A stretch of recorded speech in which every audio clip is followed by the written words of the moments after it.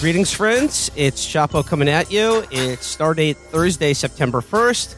And now I know recently on the show we have been focusing on matters on the domestic front here in America, but I think it's time to take a broader look at the world at large. And hey, what's going on? Good stuff, bad stuff, mostly bad stuff. So to that end, we have a great guest for you today here to survey the wide world of war. It is, of course, John Dolan, also known as the War Nerd. John, what's up? Well, quite a lot in the world, but for me, it's trying to do an intensive language course in southern Italy in the summer, which, you know, I went through a lot of these when I was a grad student, stubbornly learning Russian during the Cold War, just because I didn't want to learn some Western European language. And it was much easier to do in my 20s, that intensive language class stuff. What language are you studying? Italian. We're planning to move here if we can. And since, you know, I was supposed to get Irish citizenship through my grandparents, but the Irish government said that since they couldn't find an official birth certificate, they were giving up on the idea. That, you know, there was a family story about that, like there always is. Like the family story is they didn't want to give the government the sixpence because, you know, they were insurgent family. And I've heard that the real story is they didn't have the sixpence to give the government.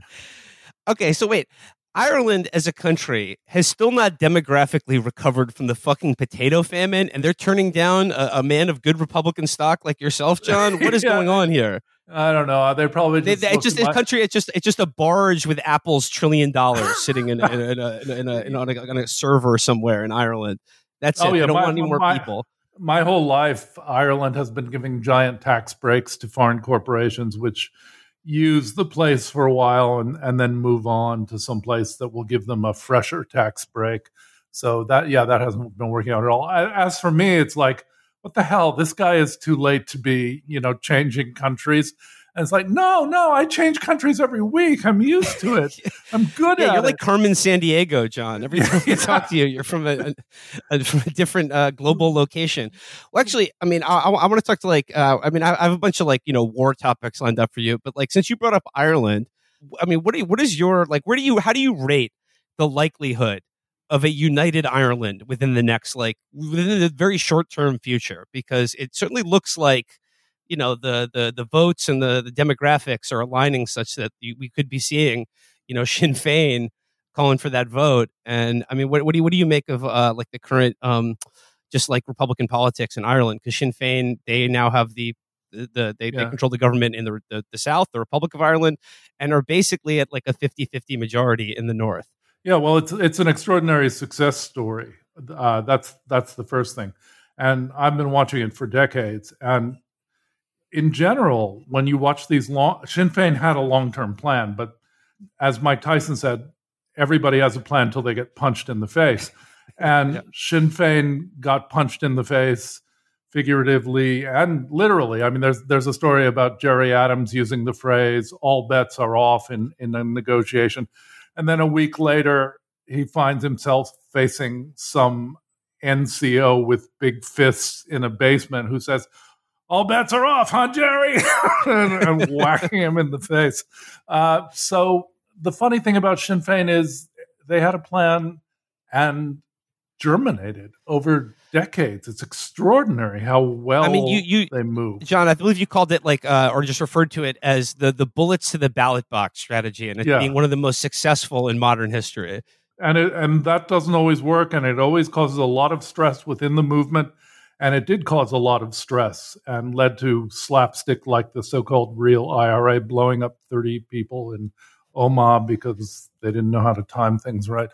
And suddenly small-time ultra-Republican dissidents were getting airtime on the BBC saying how Adams and McGuinness had completely betrayed the movement. But overall, and despite a lot of grumbling from every corner, they did something extraordinary. They just, after decades of refusing on principle to enter the political system of the so-called Irish Republic at all. They entered and they started winning. And the environment has changed radically from the 1990s when there was no space for Republican opinion at all. It was widely, it was banned. Conor Cruz O'Brien's laws banning it as if it was too dangerous to allow just kept it off the airwaves. There's a famous brass eye skit of a Sinn Féin spokesman being forced to inhale helium before he can talk to the media. So you're making me very angry. And that's all over now. They're winning in the South. Yeah, they're winning in the North. As for what that will do to a united Ireland, I don't think it's going to happen anytime soon, because these things don't happen. There was a tremendous push for Scottish independence. Everybody was in favor of it.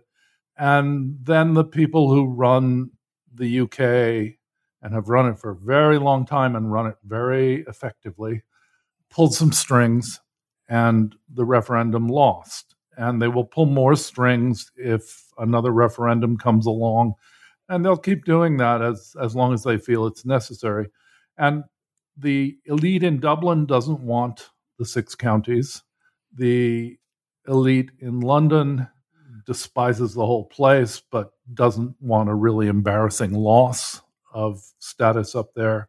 We were in an orange area for a bonfire season a couple of years ago, and that's always fun. I would be wary about joining up with those people. They're scary.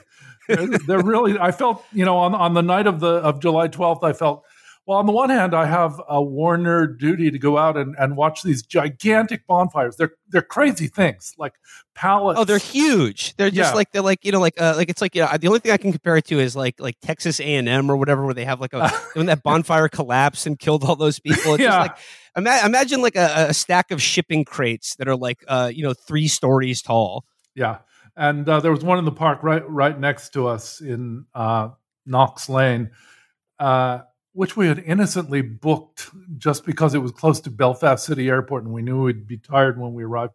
And it turned out to be a place with UDA banners all over the place, and not a place to feel relaxed after a late arrival. But anyway, we arrived there in time for bonfire season, and somebody told me, no, you don't really want to go there just to be authentic. And I really felt it in my bones, as in my bones break when they get hit now. And I don't like the sensation of them breaking so much. So I felt, Warner duty be damned. I'm not going out on the night of the 12th. And I stayed in and was quite happy just to see the photos of the bonfires in the morning news.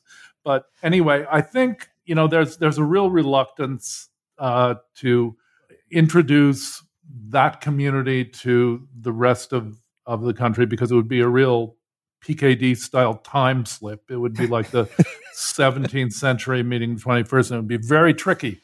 And there's no money in it. Northern Ireland costs Britain a lot of money that they pay simply not to suffer the humiliation of losing the place. And the Republic of Ireland is basically a small-time patronage agricultural society when it comes to the voters, and they don't want to have to pay for it either. So although there might be a lot of public opinion behind United Ireland, what I find tracking the UK in particular is that's the opinion of the 90% who don't matter. And I don't think it'll make a difference. Yeah. Well, moving on from Ireland, I know this isn't a war, but it's a major global calamity that's happening right now, and it certainly seems to at least like an augur of things to come, in terms of, like, we keep hearing about how climate disasters will create like huge refugee populations that will put pressures on nation states that might lead to future armed conflicts. But like specifically the flooding in Pakistan right now, I mean, like 30 million people displaced, like something like 80% of all the livestock in the country has been drowned over the last week or so. Like a really like an unspeakable, like biblical level calamity going on here. I mean, how do you see that affecting the stability of Pakistan and like possibly leading to future wars to come? Yeah, well, Pakistan is kind of a puzzle. Like, why does it stand? I mean, how does it stand? We've been doing some work in Radio Warner about the partition of 1947, and the question is, what holds Pakistan together at all? And I don't know what would break Pakistan, because it's impossible that it would unite with India. It's unlikely to reach stability anytime soon. But, I think there's frequently a bias in media in favor of the apocalypse in one place or another. And it doesn't usually come. I just developed this slow realization that cultures can stand a lot more stress than I used to think. And I imagine that Pakistan will sort of totter along, because it's been tottering along for a long time. And it's very hard to predict when it will break down completely or what that would be like. But like in terms of one of the things holding together Pakistan, I mean, like isn't it basically like the military basically runs the state in Pakistan? Yeah. Well, we have this anonymous guest from Pakistan who comes on regularly to tell us what's going on there, and the fact that he has to stay anonymous says a lot about the place. And his version is, people blame the ISI, the intelligence service, but basically the army holds the place together. Only the army means the army and the people who give it money. So it's a classic oligarchy. And the rest of the place tries to scrape together a life with what those people are willing to dole out to it. The army is not going away. The Pakistani army is a creation of partition, a creation of the British state, and it's got a really strong hold on the place. I don't see that changing. You mentioned you've been doing some episodes on Radio Warner about the partition, and like diving into that history. Was there anything that you discovered or learned about in preparing for these shows that surprised you or changed your way of thinking? Yeah, a lot. It's quite astonishing. The Raj is such a creepy and untold story. People don't know, I think, that partition was a classic imperial move. It's been a move for a long, long time, but it was tried in India first. The first partition in India, the first really important British organized partition, was in Bengal in 1905. And Lord Curzon, very strange and creepy guy who was viceroy and who was in charge of the Raj, had said simply that as long as we control India, we are the world leading power. If we lose it, we instantly sink to a third-ranked country. And to that end, he wanted to do something about the independence movement that was growing up in Bengal. Bengal was the intellectual center of India at the time, and it was an extraordinarily populated place. There were 80 million people in Bengal in 1905, which is pretty remarkable given the world population back then. And a lot of them were intellectuals who'd learned the English tradition completely and were beginning to be able to manipulate it in favor of independence. Suddenly, the British authorities divide Bengal into Muslim and Hindu districts. That had not been a principle of political identification for the most part before. During the so-called mutiny in 1857, Muslims and Hindus fought together. And if anything, it was the Sikhs who were against them because the Sikhs were kind of taking revenge for something that had happened earlier. But after this, religious partition, sectarian partition, started to become a tool for dividing the Indian population, and especially the small section of it that was the Indian intelligentsia. And that worked.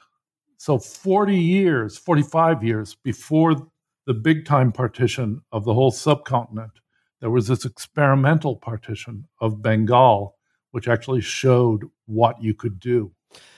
Just like on the note of how creepy and horrible the Raj was, John, have you seen or are you familiar with the blockbuster Tollywood action film RRR that is out now? No. It's like basically it's a really great movie. It's like it's a 3-hour action movie. It's the most expensive movie ever made in India. But if I could describe it to you briefly, it's essentially it takes place during the Raj, and it's like very much like a nationalist action movie about revolution against British imperial rule.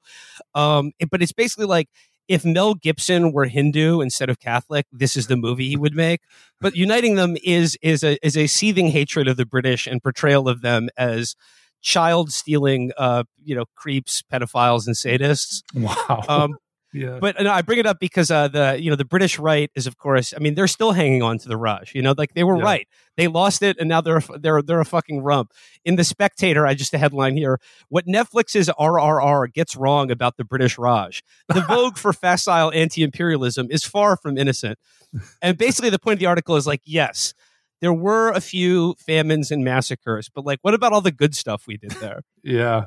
Well, Shashi Tharoor has had some things to say about the good things, and basically his conclusion. He's a great guy. People should watch his lectures and his videos. His answer was basically, all you did for us was the railroads, and we would have done that anyway. So I don't know. Yeah, there's a lot of hope riding on the subcontinental intelligentsia, not just the Indian, but the Bangladeshi and Pakistani intelligentsia as well. There's a kind of strange spell that comes over former colonies. They have a weird Stockholm syndrome thing going, especially because, well, like Naipaul. Take Naipaul. I don't like Naipaul bashing. I'm a big fan of Naipaul's novels. I think A House for Mr. Biswas is one of the greatest novels of the last century. But Naipaul got bullied locally by other factions in Trinidad, and then he got embraced by the publishing culture of Tory London, and he chose sides. And it happens a lot. It happens all the time. I mean, Rushdie just got stabbed on stage, but Rushdie chose sides for similar reasons. I mean, he was bullied as well from every possible angle as an Indian Muslim of every wrong kind, and London seemed like a refuge to him. So I understand how it happens, but the good thing is that not everybody succumbs to it now in the subcontinental intelligentsia. There's an economist, Patniak, and she's done this incredible analysis which shows exactly how the empire looted $45 trillion from India, basically by making the whole subcontinent into a company town where everything had to be bought with company scrip at company prices. Really extraordinary story. And that will keep happening. And I think the story will get out. It's just going to be a slow process, and there's going to be screeching by the telegraph at every step of the way. But then that's the telegraph's job, that's what they do. All right. Well, moving on from the subcontinent, I suppose, like, let's get into what is, although I'll say it does seem it has fallen off of, like, the being like the sole thing that the media focuses on. But like, I guess like the marquee war going on in the world right now is, of course, Ukraine. John, like, it is very hard for me to like understand. They're still doing that? Yes, it's still going on. The war is still happening in Ukraine. But John, it's very hard for me to like follow or understand what exactly is going on in that war. So like, it's now like, about 9 months into this war. I don't know, about but almost 200 days at this point. Like, how do you assess like both sides in the strategy, like both sides and their strategy, their aims, their goals, like who is winning, losing? Like, how do you assess the current state of war in Ukraine between Russia and Ukraine? Okay, well, the first thing I want to say is we got it wrong. We got it radically wrong. I got it real wrong. Yeah, we absolutely said this was ridiculous. It could not happen. We made the classical logical fallacy of saying X is wrong, and X would be really stupid to do. Therefore, X will not happen.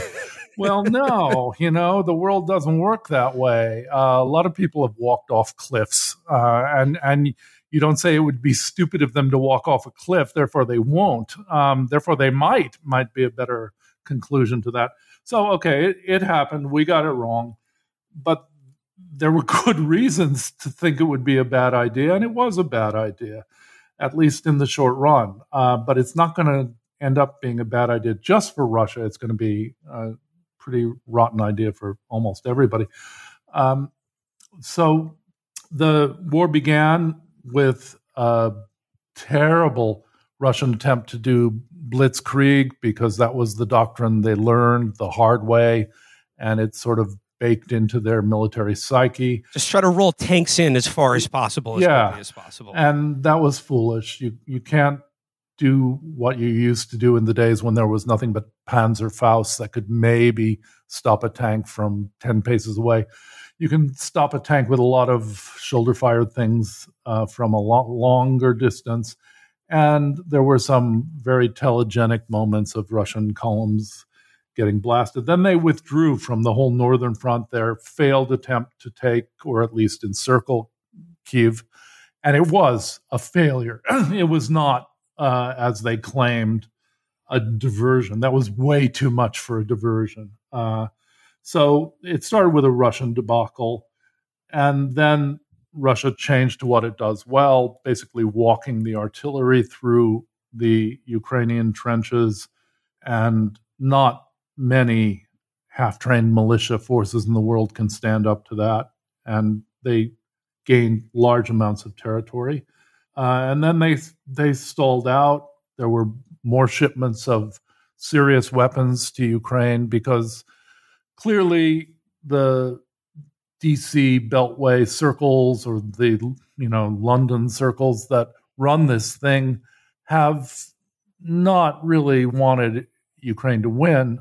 They just want Russia to lose. And if Ukraine loses as well, and if it ends up with Slavs killing Slavs and many hundreds of thousands of people dying, that's just fine.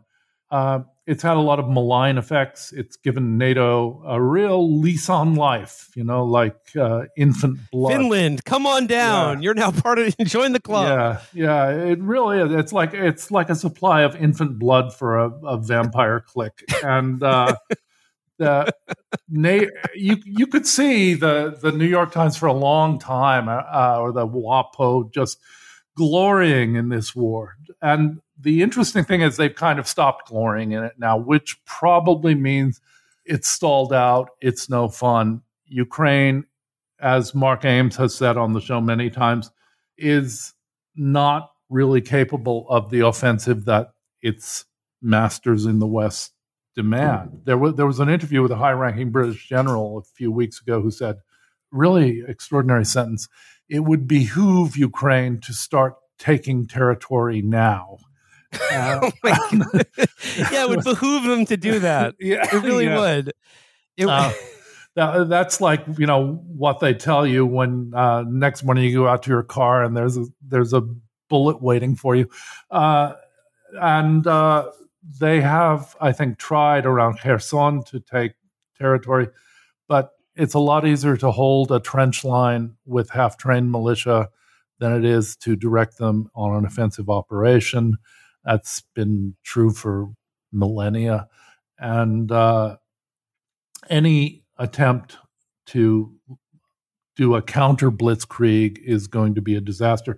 And that's why, as far as I can tell, Ukraine has, first of all, slipped out of the headlines. And second, as Mark has pointed out many times, Ukraine has resorted to doing a lot of gimmick plays, in NFL terms, that they've used the HIMARS missile system to attack, I would guess anyway, they used the HIMARS to attack a Russian airbase in Crimea, and that was very successful. They blew up 9 very expensive planes on the ground, but that doesn't prove anything about retaking territory or moving the yardsticks to go back to the NFL. And they've killed some Russians. There was that very odd assassination of Daria Dugina. And it's yeah. Alexander Dugin's daughter was just killed in a car bomb. Yeah, very big car bomb.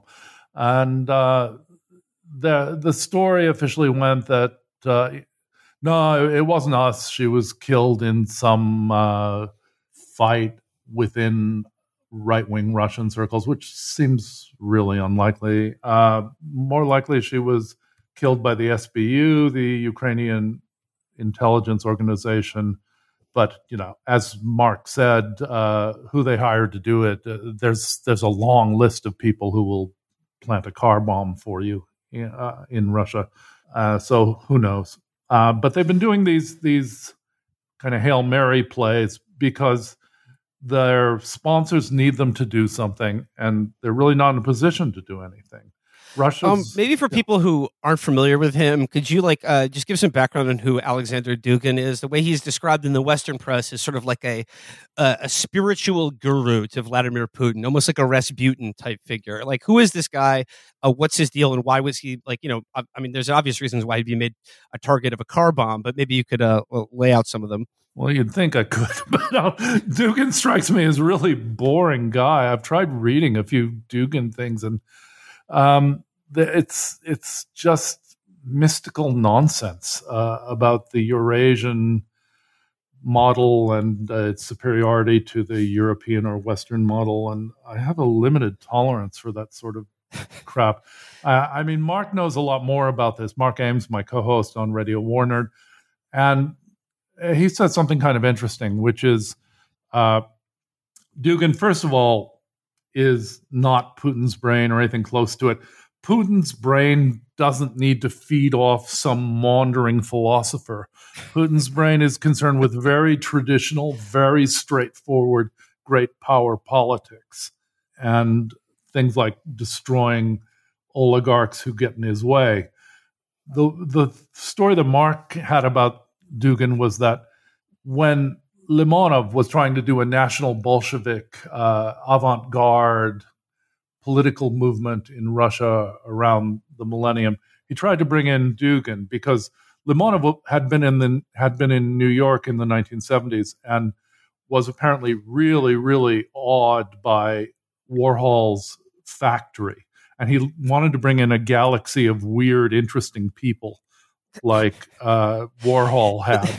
And Dugin weird, interesting people in New York are a little bit different than the weird, interesting people that they have in Moscow and Russia. Well, and Dugin just couldn't make the cut. He just he wasn't weird or interesting enough. No, he was this stuffy professor's type who wanted to give hour-long exhortations. There's an old British cartoon by Beerbohm Tree, I think, of Walt Whitman showing this portly, middle-aged, bearded guy trying to force a bird into the air and calling it Walt Whitman exhorting the bird of freedom to fly. And Dugin was like the Russian version of that, like exhorting the Russian bear to, I don't know, maul somebody. But he didn't fit at all. And Limonov's boys, as he called him, were looking at this guy like, he's not cool. He's not anything. So yeah, apparently Dugin's never met Putin, never been in the room together. I can't say much about his ideology because I tried reading him, as I said, and he's really boring. His daughter spoke fluent French in the clip I saw and did a good job of making the Russian case in Ukraine. But beyond that, I don't know. So, I mean, I guess as best I can understand here from what you're saying and what I'm able to discern from news reports about it is, it does seem like it's kind of settled into what is maybe kind of a best case scenario for Western planners, which is just an interminable stalemate that's going to bleed both sides of this for the years to come, possibly. Yeah, that seems right. I mean, I know people I respect who say this has been great because Eastern Europe is standing up for itself in spite of German dithering. Well, I mean, they need gas. Yeah. They need to heat their homes. So yeah, I don't know what the German dithering is about either. It's just I think there's a lot of resentment going back generations here. But as far as I can see, Germany is doing something extraordinary, which is like letting itself run out of fuel just to satisfy an agenda that seems more important to the elite than to 90% of the population. Like in the elite, there's both in the U.S. and in Europe, there's tremendous enthusiasm about this united anti-Russia front, but I don't think it goes very deep. And when the winter comes, I don't think it'll stick around much. What about the issue of like the massive arms sales to Ukraine that's going on right now? I mean, we've seen TikTok videos of guys selling shoulder-fired missiles out of the back of their car, and like one of the things that I think is like probably going to be like the one of the potentially most disastrous and frightening, blowback scenarios from this war is just this huge unfettered supply of highly advanced weapons going into, just being given out like candy to anyone who can, fog a mirror in Ukraine or just God knows where else. I mean, like, what kind of weapons are being sold, and is it having an effect on like the front lines? I don't know if it's having much of an effect on the front lines because what the West was supplying was a lot of man-portable anti-tank and to some extent anti-air missiles. And those things were good for the videos, as we said. They show them knocking out a lead tank in a convoy, and so Russia stopped doing that, and now it's just doing the artillery wars. And that means there's probably a lot of those things circulating in Ukraine. Ukraine is an extremely poor country. One of the reasons the Crimea unification business went well, and although it's forgotten now, the 2014 referendum in Ukraine on joining Russia was monitored, and it was genuinely in favor of joining Russia. One of the reasons for that is Ukraine is a very poor country. When you've got a poor country and missile systems worth hundreds of thousands of dollars per unit are being handed out to people who are half-starved militia, then they're going to be sold on. That just goes without saying. I think people in the news media have kind of ignored that because they have been trained to fear people with brown skin and Muslim names selling on those weapons.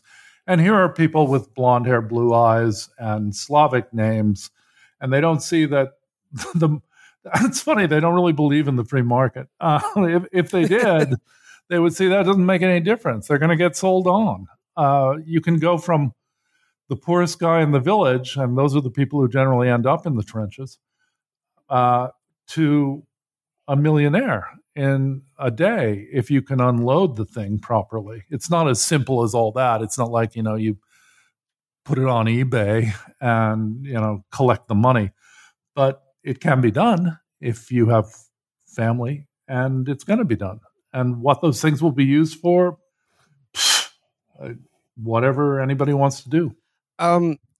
This next question is like, look, I need to preface it by saying, obviously not everyone in Ukraine is a Nazi, but John, what do you make of the fact that like in seemingly every photo that the Western media prints of any militia or anyone on the front lines fighting for Ukraine, at least one guy in the group shot has some sort of Nazi regalia?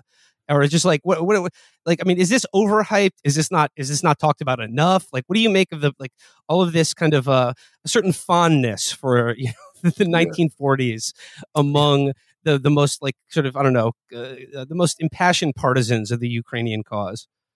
Yeah, it's the Slavic Nazi thing has always puzzled me. I mean, I don't get it. I mean, nobody killed more Slavs than Hitler, but not just in Ukraine, but in Russia too. There's a real, not everybody, or not even close to everybody, but there are a lot of fans, and I've had people try to explain it to me as, he showed us how to come into our own and to be what we could be. He made us great. It was a very expensive way to be made great. And I think with Ukraine, there was a lot of suffering in Ukraine. I mean, there's been some doctrinaire leftist attempts to deny that the Holodomor really happened. It did happen, but it probably wasn't ethnically orchestrated, because people died in Russian areas like Tambov. People died in Kazakhstan in large numbers. Basically, anywhere there were prosperous peasants, the Bolsheviks wanted them crushed, and they were willing to do that at the cost of a lot of lives. But a lot of it happened in Ukraine. So there was a lot of anti-Soviet stuff going on. If the Nazis hadn't been such bloodthirsty idiots, they probably could have recruited more Ukrainians, because there was so much resentment of the Soviet Union. So that all goes back a long way. And I don't know how much it means. I don't think it means that a lot of Ukrainians are diehard anti-Semites. I think they have no problem, in fact, electing Zelensky, a Jew, because it's a smart move in media terms. I don't think they're attached to that part of the Nazi agenda at all. They're attached to the blood and soil part of the agenda, which goes back much further.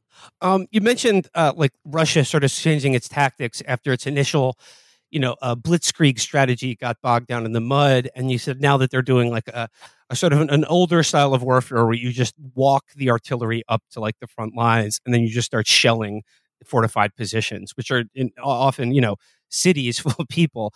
Is this a particularly brutal tactic of war as compared to, like, I know a lot of people in the media be like, oh, well, America would never do anything like this, or is this just the way nation states fight wars? Yeah, it's how they fight wars. It's what we did to Fallujah. It's what we did to Mosul by proxy, Raqqa by proxy. It's urban combat has been one of the bitter lessons of the 20th century. It's very hard to do, and it costs a lot of casualties. Much easier to blast the place. And, there are 8 billion people in the world now. A lot more of the planet is covered by cities. So you have a much easier time just blasting it than sending your own troops down there to get picked off. But, again, I come back to something that Mark Ames has said on the show many times, that I admit I had forgotten that in the Nuremberg rules, the post-Nuremberg rules, aggressive war was the number one crime, because it leads to all these other crimes, inevitably, to all the atrocities. Yeah, and I like in defenders of the American military, or like when people, like in the early days of this war, when people like us or other people would say, like, look, Russia is just doing their version of the Iraq war. We did this thing like 20 years ago and killed or they're going to end up killing about the same amount of people as we did, probably, which is an astonishing number of people. But like the defenders of the conduct of the U.S. military would say, well, look, we're not intentionally trying to kill civilians like Russia is. But to the point about the Nuremberg trials, if it is a war, or the Nuremberg standards, if it is a war of aggression, a war of conquest, i.e. a war that is not for defensive purposes, one that you had no reason fighting at all, then any death that occurs after you start hostilities is intentional. You can't just say, oh, like, well, we weren't specifically targeting that hospital. A bomb just blew up near it and killed those people. It's like, no, like it doesn't, your intention doesn't make a difference once you've started a war. Yeah. I mean, there's sort of a legal analog of that. Like, if you rob a bank and wave a lot of guns around, you're responsible for anybody who gets shot. The idea was to extend that to international law, but that didn't quite work out. For one thing, the U.S. has done most of the invading, and it's really funny how that plank of the Nuremberg Accords got downplayed. I as I said, I hadn't thought of that. It's like I grew up in Cold War U.S. and it was just normal for the U.S. to go into places for people's own good. So how could it be a war crime?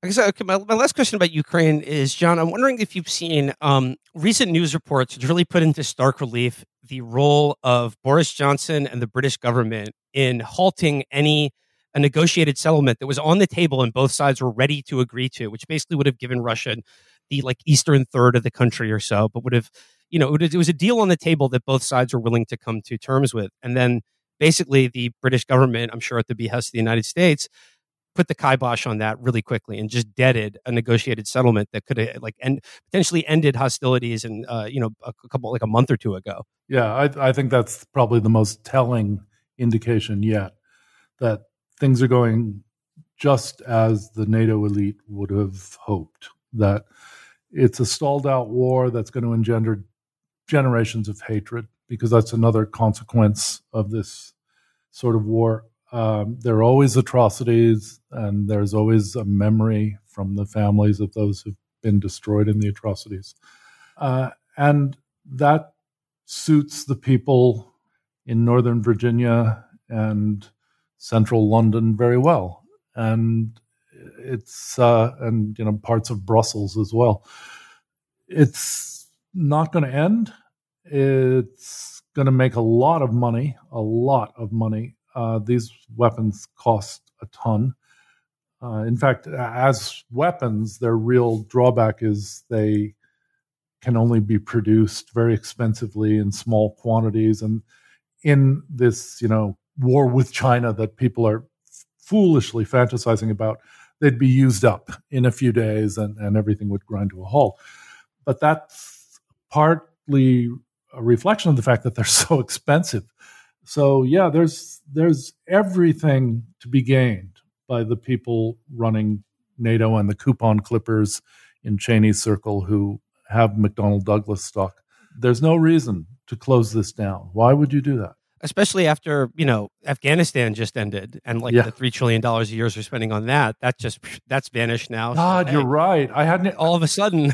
I'm so dense. Yeah, of course. It's like, yeah. Well, yeah, we closed the lemonade stand. Now we're opening up the frozen banana stand. Yeah, it's God, yeah. New franchise, new opportunities.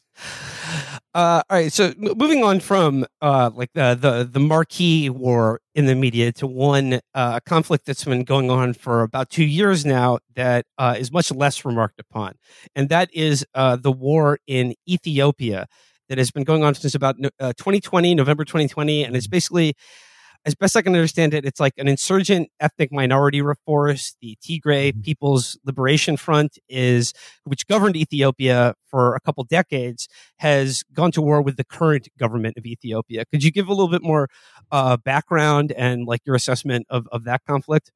Yeah. This is the one that I admit is closer to my heart than Ukraine, just because it's such an extraordinary country, and I've been tracking the wars in the Horn of Africa for 30 years, and I was writing about the glory days when the Tigrayans and the Eritreans, along with some Ethiopian dissidents, destroyed the Derg and around 1990 and engaged in glorious warfare. Well, that all ended badly. There was a strange moment where, the Tigrayan elite, and Tigrayans are only a small part of the Ethiopian population, but they are the furthest north part of Ethiopia, and they think of themselves as the ancient Ethiopian culture, the highland culture par excellence. They controlled the country after 1990 under a guy who was kind of a genius called Meles Zenawi, who defected from the university in Addis Ababa in Ababa. I can never say it right. In 1975, he and his Tigrayans just walked out of the student culture there. It's a really cool story, and there's a book called Wara Negari, Worenegari.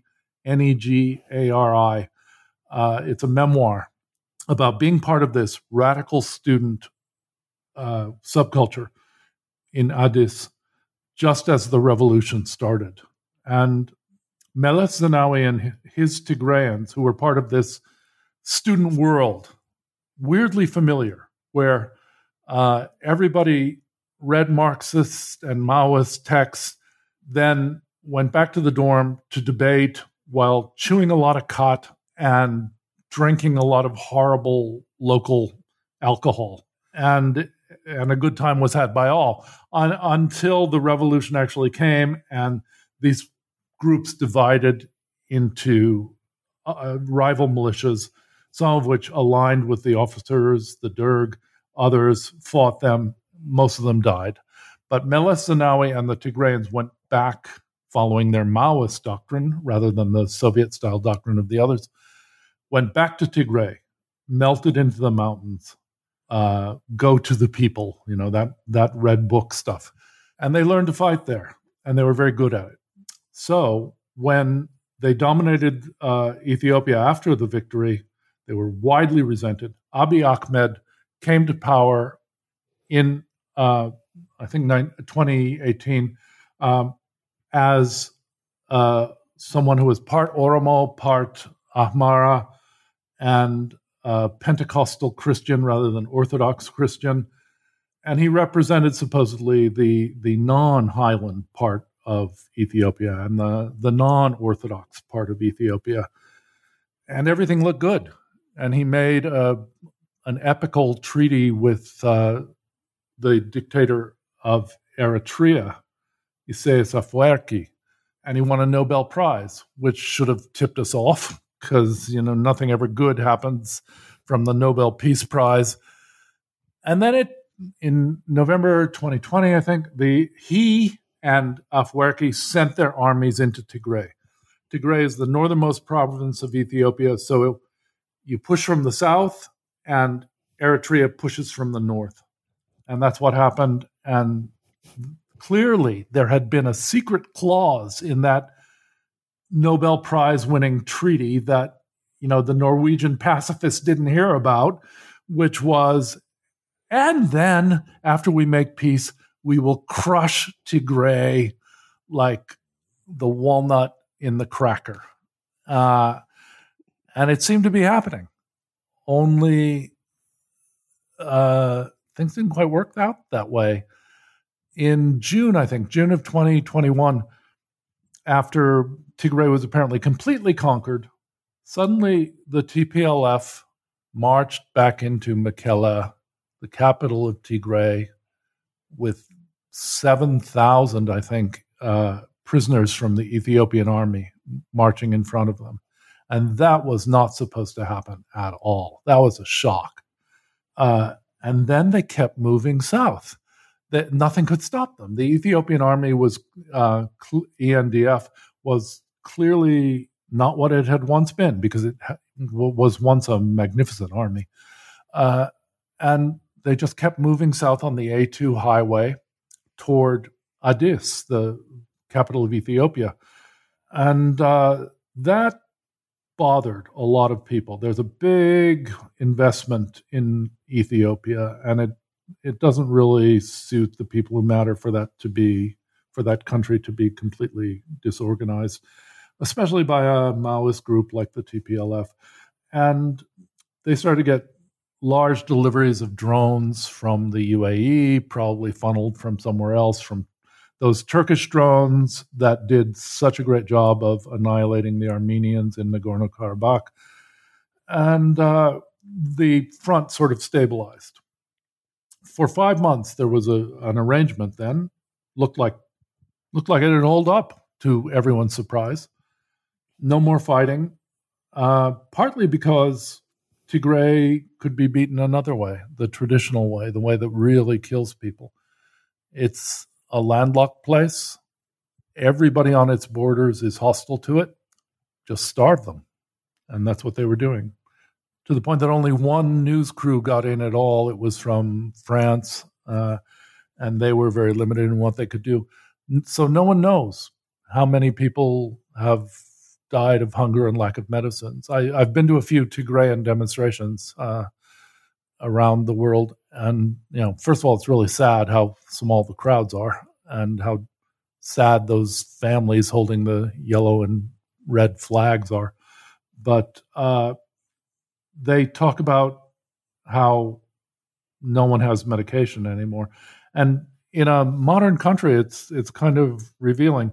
There are many millions of people alive who would not be alive in that post-apocalyptic world. Uh, the diabetics, the heart patients, all of those people. So when this happens, they just die. More importantly, perhaps in demographic terms, little kids die because they come down with, as part of the process of acquiring an immune system, they get every bug in the world. And if you got the meds, fine, no problem. They scream for a couple of days and then they come out of it. But if you don't have the meds, they die. So I would guess that the estimates that 500,000 people have died in Tigray are probably accurate.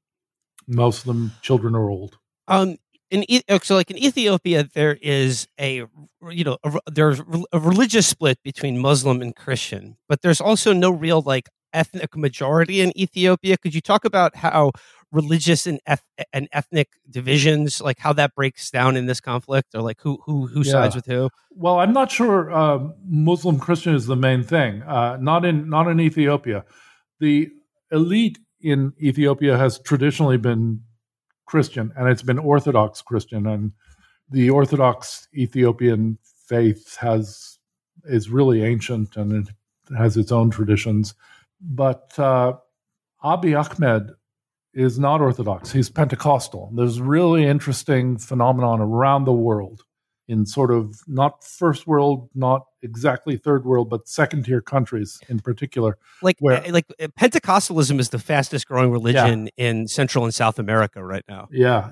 I mean, when we were in Argentina, people said the reason they picked an Argentine to be pope is that they didn't want it to go the way of Brazil. That is Pentecostalism, because Brazil is turning into a Pentecostal country. Those are the people who elected Bolsonaro. And Abiy Ahmed is Pentecostal. His father was Muslim. His mother was, I'm not sure which the father and the mother were, but anyway, one parent was Muslim, one parent was Ethiopian Orthodox. He's a Pentecostal. That faith has been growing very big. But so it's not Christian versus Muslim for the most part, but it is ethnic. The biggest ethnic group in Ethiopia is Oromo, about a third of the population, and they've been traditionally excluded from power. Power was shared between the two highland groups, both Ethiopian Orthodox traditionally, the Tigrayan and Amhara. But power has been moving south for a long time in Ethiopia, from Tigray in the far north to Shawa, the Amhara province to the south, and now toward the Oromo, who basically live in kind of a big, thick ring around the highlands. They're the biggest ethnic group. They want more power. They have one armed insurgent group that's in an official alliance with the TPLF, the Tigrayan People's Liberation Front, but it doesn't seem to have much combat power yet.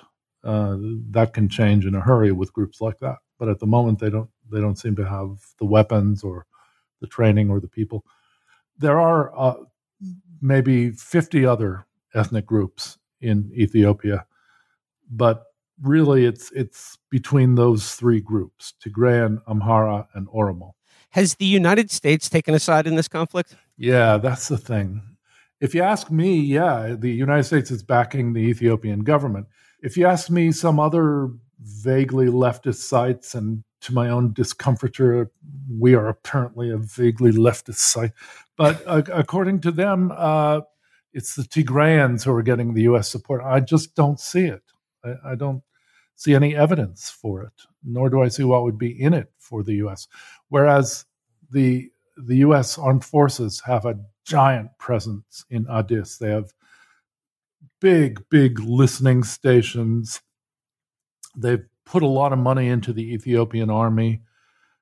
They plan to use it as a way of controlling the Horn of Africa. I just don't see any change in that. And proxies like the UAE and Turkey have been funneling tons of money. And Israel and China and all kinds of people have been funneling weapons and money to Ethiopia, to the point that the TPLF issued a threat to everybody. If you're part of this, we're going to kill you if we find you. So, yeah, I can't see any evidence that the U.S. has abandoned its traditional loyalty to the Ethiopian state. John, before we go here, just like two more quick hits that I want to talk to you about. We mentioned the U.S. getting out of Afghanistan and the $3 trillion hole that's gonna that's money that's not being spent anymore. But you mentioned that we just passed the year anniversary of the U.S. withdrawal from Afghanistan to mostly crickets from all sectors. That's been extraordinary. It's the one of those dog that didn't bark stories. I remember all this very strange kerfuffle after Biden, because we attribute it to Biden, withdrew a year ago. And it was strange because nobody said, oh, if we'd stuck around a little longer, we could have won. Well, I mean, a few people said that, but even their own fans said, yeah, maybe not. I don't know. Because there was never any way the U.S. was going to win. They'd been there for 20 years and they were further from winning than ever. And nobody quite knew what they were there for anyway. So there was no real hope for the war in Afghanistan. Nobody wanted to argue that it was a good idea. It was strange to watch. What they did want to argue is how terrible it was when we left. And that was a strange argument, because it's like, well, yeah, maybe we shouldn't have gone in there. Maybe we shouldn't have stuck around for 20 years. Maybe we shouldn't have funneled all those trillions into the place. But no one wanted to say we should have stuck around because we could have won. So the anniversary came around, and I noticed there were a few right-wing sites basically just giving Biden a kick in passing by saying, there, see, he fled from Afghanistan, and now it's hard for Afghans women, and like it wasn't going to be hard for them anyway. But extraordinary silence. I mean, at the time, the people who still believe in U.S. prestige and the papers of record and all that, they were shocked. But I think they noticed there was no response to that. There's been such a disconnect between the elite. It's not totally comparable, but it's just the way you talked about how passionate the sort of state planners and foreign policy elites of Western Europe and America are for this war in Ukraine. But like the populations of America and these Western European countries don't give a shit. They don't really. It doesn't affect them. They don't want to hear about it. They're not interested in going without gas to heat their homes and drive their cars.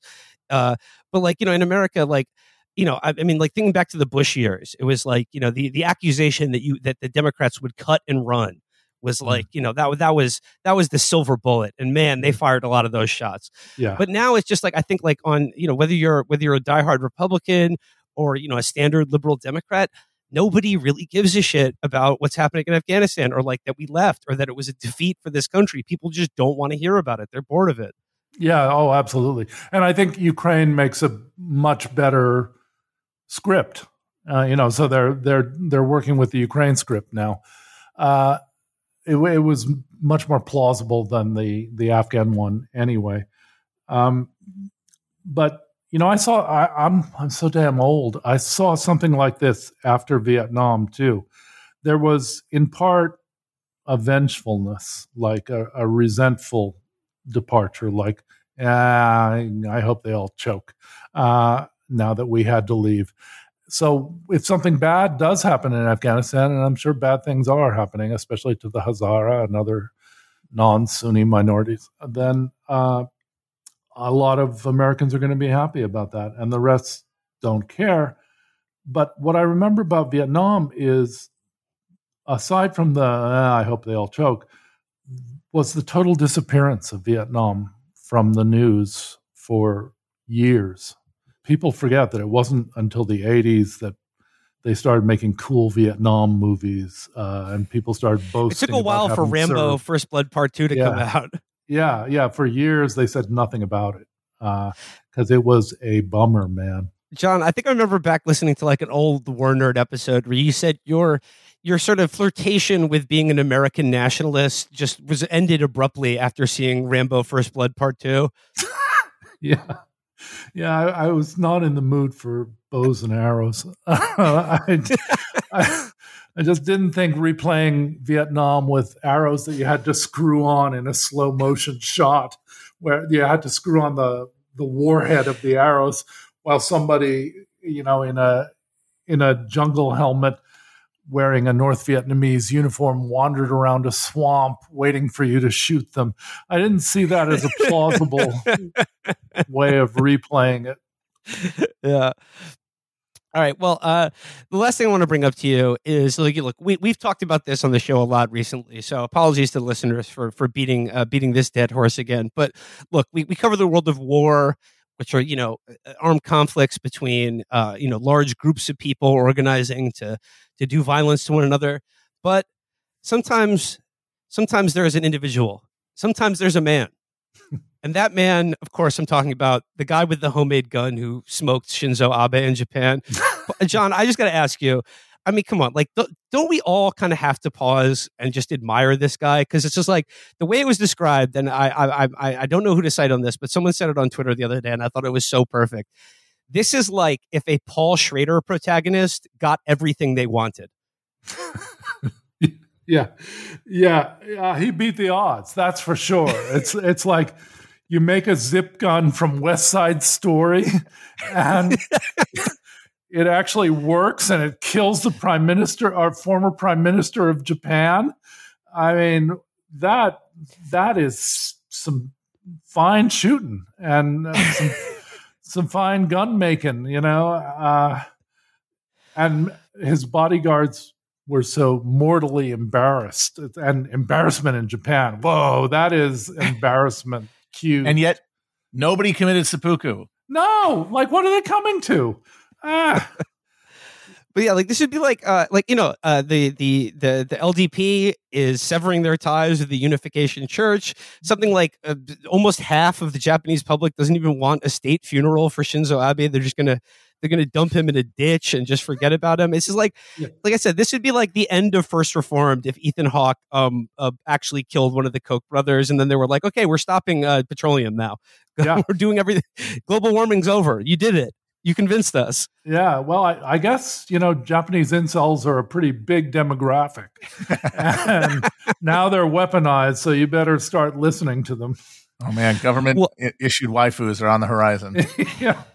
Before we go, Matt and Chris, I was wondering, you're sitting here with one of the premier war podcasters. Do you want to give John and our listeners a preview of your upcoming project, or are you not ready for that? Oh no, we can absolutely. Yeah. All right. So the podcast is, I think now we can officially say it's going to be called Hell on Earth, and it is the story specifically of the 30 Years' War, and more generally about the long crisis of the 17th century. And even more generally about the violent birth of capitalism and the demise of feudalism in Germany. And it's just I don't know if I have any specific questions other than John, who you got in the 30 Years' War? Yeah, who's your guy? The only guy I got is PKD, who brought Wallenstein into one of his great novels, one of the last novels, The Transmigration of Timothy Archer. That's a great book. Yeah. Great book. That's a Choppa book club of the month. Yeah. The Transmigration of Timothy Archer. Check it out. And it's scary as fuck. Also for me, because I spent many years failing in Berkeley, and Berkeley seemed to be failing around me as the hangover from the 60s faded. And it's about that. I think it opens on the day Lenin gets shot, and it's that sense of a lingering afterlife, as in Ubik, but with no hope. And it's based on that really extraordinary story about Bishop James Pike, which happened when I was a kid. This very upper crust Anglican bishop in San Francisco, the Archbishop of Grace Cathedral in San Francisco, who I think had gotten into the psychedelics a little bit, wandered out into the Jordanian deserts looking for more Dead Sea Scrolls. Like, I don't know. Hello, any Dead Sea Scroll? And he had nothing with him but an open glass bottle of Coke. And, anybody could have told him it was not a good survival strategy or a decent way to hydrate in that situation. More like dead me scrolls. Am I right? Yeah. Well, that's how it ended up. He wandered around until he just keeled over and died. And PKD, like he always did, took that goofy Bay Area story and wrote something very dire and very beautiful out of it. And part of it is musing on Wallenstein and how he goes from such a brilliant general to this fool who's obsessed with the occult. But along the way, every Berkeley landmark is invoked, like the weird psychic who gives all her profits to the IRA, which PKD massively disapproves of, says, "Oh, the head waiter at Larry Blake's is a KGB agent." And it's like, what?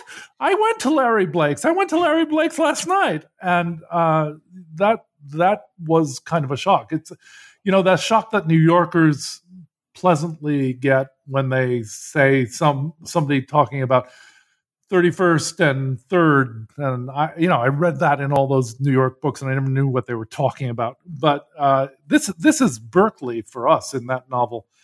And it gives a sense of the 30 Years' War, as PKD frequently says, setting Europe back 1,000 years. But for me, I got to say, first of all, I think this is a great project. I think it's a great idea.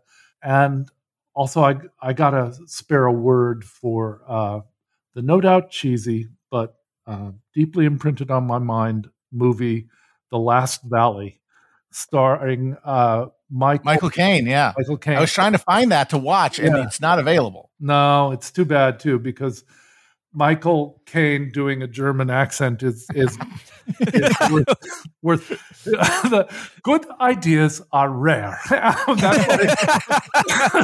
That's what he says after stabbing his second in command, who's a genuine religious fanatic rather than just a mercenary, with the spike from his helmet, and then wiping the blood off. And yeah, it's beautiful. Michael Caine doing a raid on another city, and they come back to the valley, and after quick cuts of the raid, which is horror piled on horror, and they ask him how he did. Oh, the prince, he won. We lost. Oh, how we lost. Yeah, man, I will see if it's available to torrent somewhere. You guys should definitely. I've done a bonus movie episode on that. Yeah. Well, I think that does it for today's episode. I want to thank John Dolan for joining us today, and would implore all of our listeners to check out Radio War Nerd on Patreon. It is one of the best podcasts for current events, history, for basically anything war related. And shout out Mark Ames as well. John, do you have anything else you'd like to plug or? I want to thank Matt for coming on and talking about the Germans in the U.S. Civil War, because I think that's one of the really undertold stories. And the more I learned about it, the more impressive it got. So yeah, thank you for having me. That was a great time. Yeah. So anyway, I always enjoy being on Chapo, and it was great talking to you guys. Well, thanks once again, John. But before we sign off, I do have to do some plugging of my own to remind you hogs about our upcoming fall tour. I'm going to run through it real quick once again, but please check it out. Tickets are still available. October 1st, Chicago, Illinois at the Vic Theater. October 8th, Los Angeles, California, Theater at the Ace Hotel. October 14th, New York City in Town Hall Theater. And then finally, October 30th in Fort Lauderdale, Florida at Revolution. Tickets available at chapotraphouse.com/live. And also our wonderful new merchandise available at chapotraphouse.shop. So please check out both of those. We'd love for you to come out and see us perform in this fall in those cities. And we'd love to see you wearing your wonderful Chapo merchandise out and about on the streets, in the world, loving us. We love you. So Thanks again to John Dolan and Radio War Nerd for joining us today. That'll be all for us today. Bye-bye.